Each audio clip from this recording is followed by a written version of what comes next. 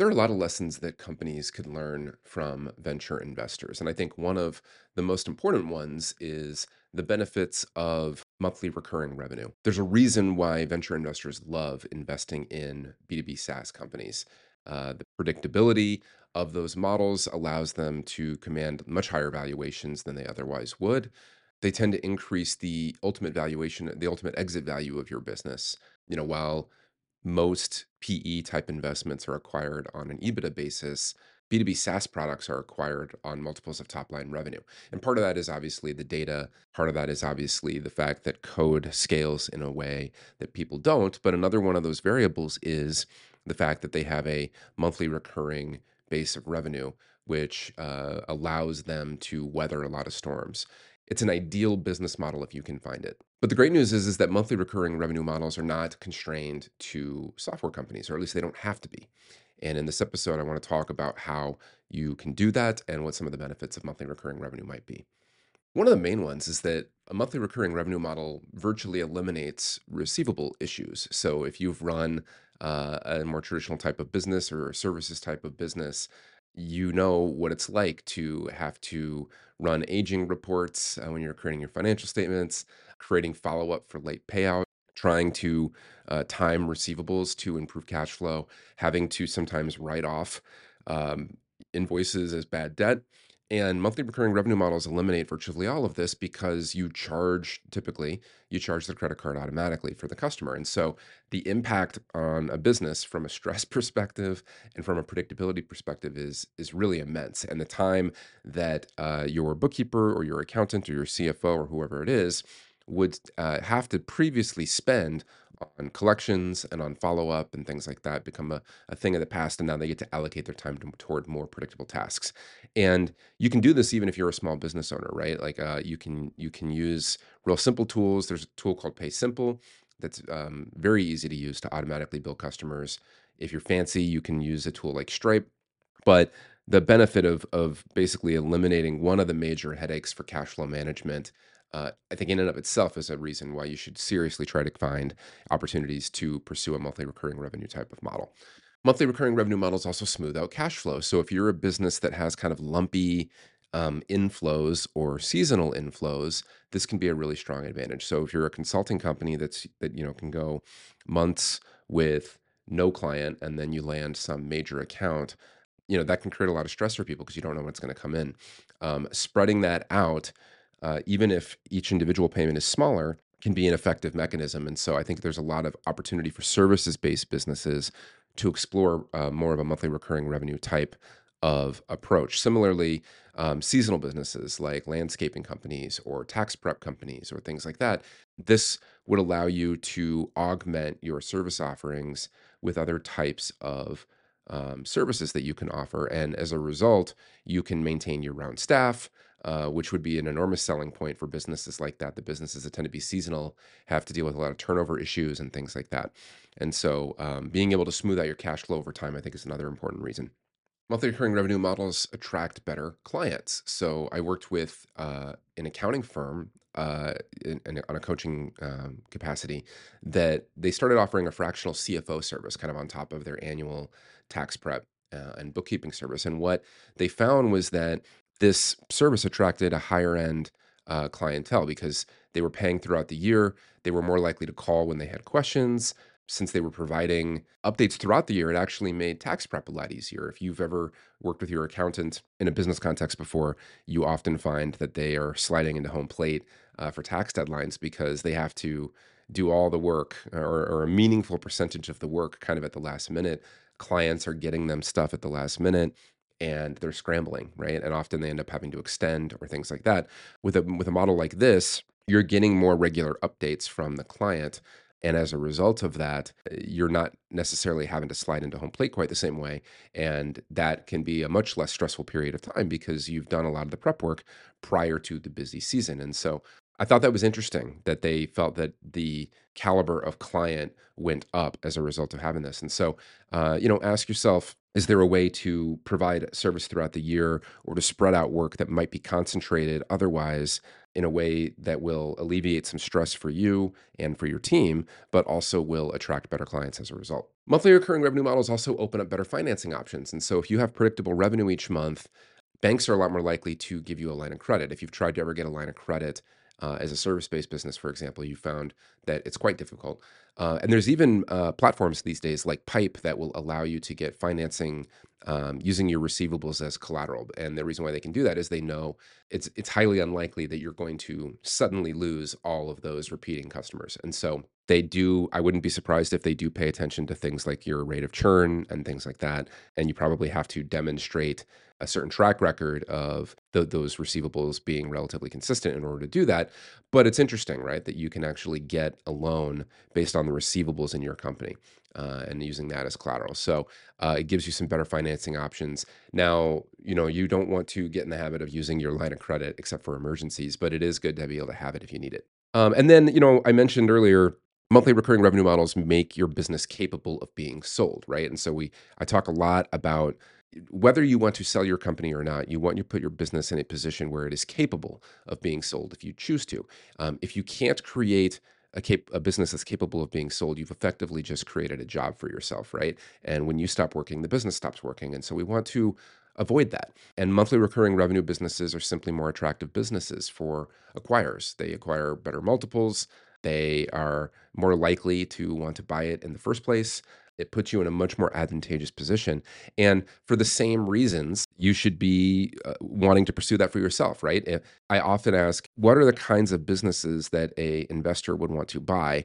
And then ask yourself, why would I not try to create that for myself, right? And you want to always ask whether or not the business that you are building is worth it, right? And because if you're not selling it, you're effectively buying it. And so is it worth what you're paying in terms of opportunity cost? And a more predictable, more scalable, smoother revenue model is going to give you a better business as an owner. So how do you actually go about transitioning to this? You can't just all of a sudden switch it on, but you certainly can over time. And so the first thing is to look at what you have to offer. So if it's a high price point offer and it's a one-time payment, you can offer your customers the opportunity to simply extend their payments over time.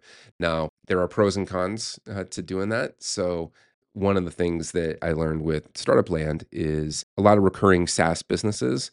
There is a benefit to you once you have some predictability. There is a benefit to you to getting them to pay for everything up front. And that is, it maximizes, a lot of those businesses are grown on the basis of paid ads. And so return on ad spend is a question. Time to recoup, to break even time is a question. And getting them to pay entirely up front allows you to redeploy that money a lot faster back into ads and things like that. Now, if you're a startup and your mandate is growth at all costs, that is rocket fuel. You're going to take a lot of that money or a meaningful percentage of that money and you're going to redeploy it back into ads to get more customers into your engine and kind of create this virtuous loop. But you're doing that because you're not necessarily shooting for profitability or things like that. You're shooting for growth, and you want to use that to go and show that hockey stick curve and raise more money from investors. But there's a reason why most of those startups don't just start with the upfront annual payment. They know, for all the reasons that we've already talked about, monthly recurring revenue is a better approach generally. But if you get to a place where you have a lot of stability, then maybe offering both makes sense. One of the other things that you'll learn is that when you take an offer and you spread it out over time, you can actually charge more, right? So one of the things I talk with coaching clients and other folks about is this idea of like gross margin. And it's the easiest lever to pull to increase profitability. A lot of people focus on cost, decreasing cost, but raising your prices is the easiest way to increase gross margin. And so if you have, let's say, 12% pre-tax net and you raise your prices by 12%, you've suddenly doubled your profitability, right?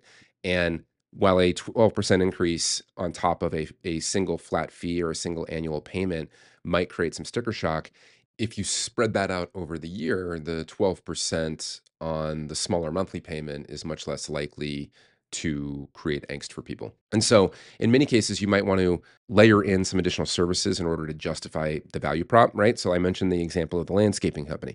What if you had a service that winterized the yard for them? Or maybe you provide more winter-friendly landscaping, or a wreath, or a planter. Maybe you say, "Hey, as part of our service, we're going to put a planter on your front porch, or a couple, and every 3 months we're going to replace it with flowers that are kind of seasonally appropriate." Right?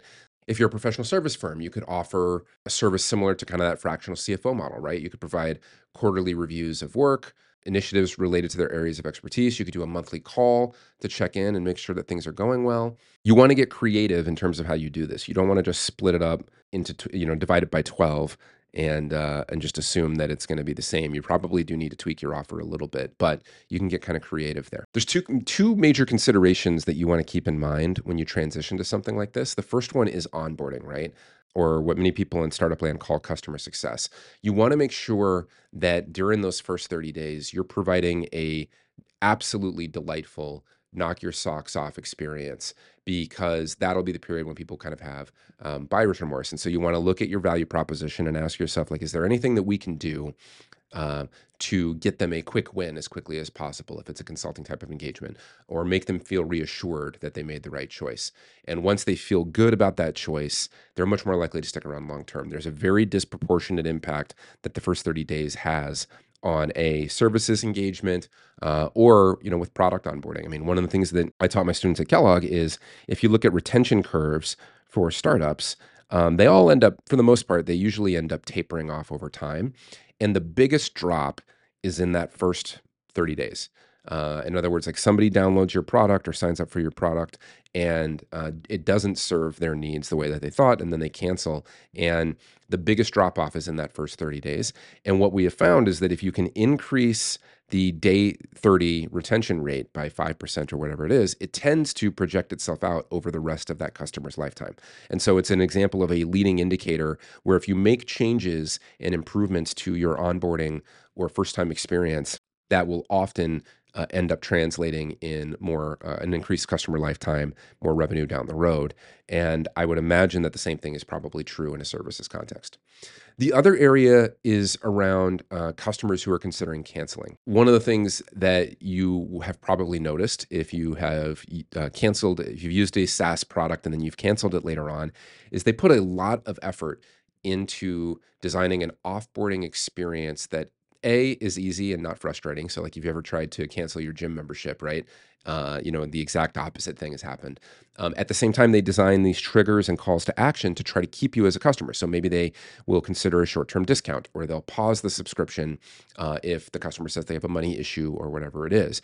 And so I would encourage you to kind of do teardowns and become a student of offboarding processes, because I think a lot of those principles can apply to your business as well. Those design patterns can apply to you. So look at onboarding, designing a delightful onboarding experience. Look at offboarding and how you can bake some triggers in to try to keep that customer, if they're thinking about canceling, with something cheaper, or pausing, or whatever it is. So that's it. Monthly recurring revenue models, I think, are just simply better, right? And I think that a lot of companies can take advantage of them if they get a little bit creative.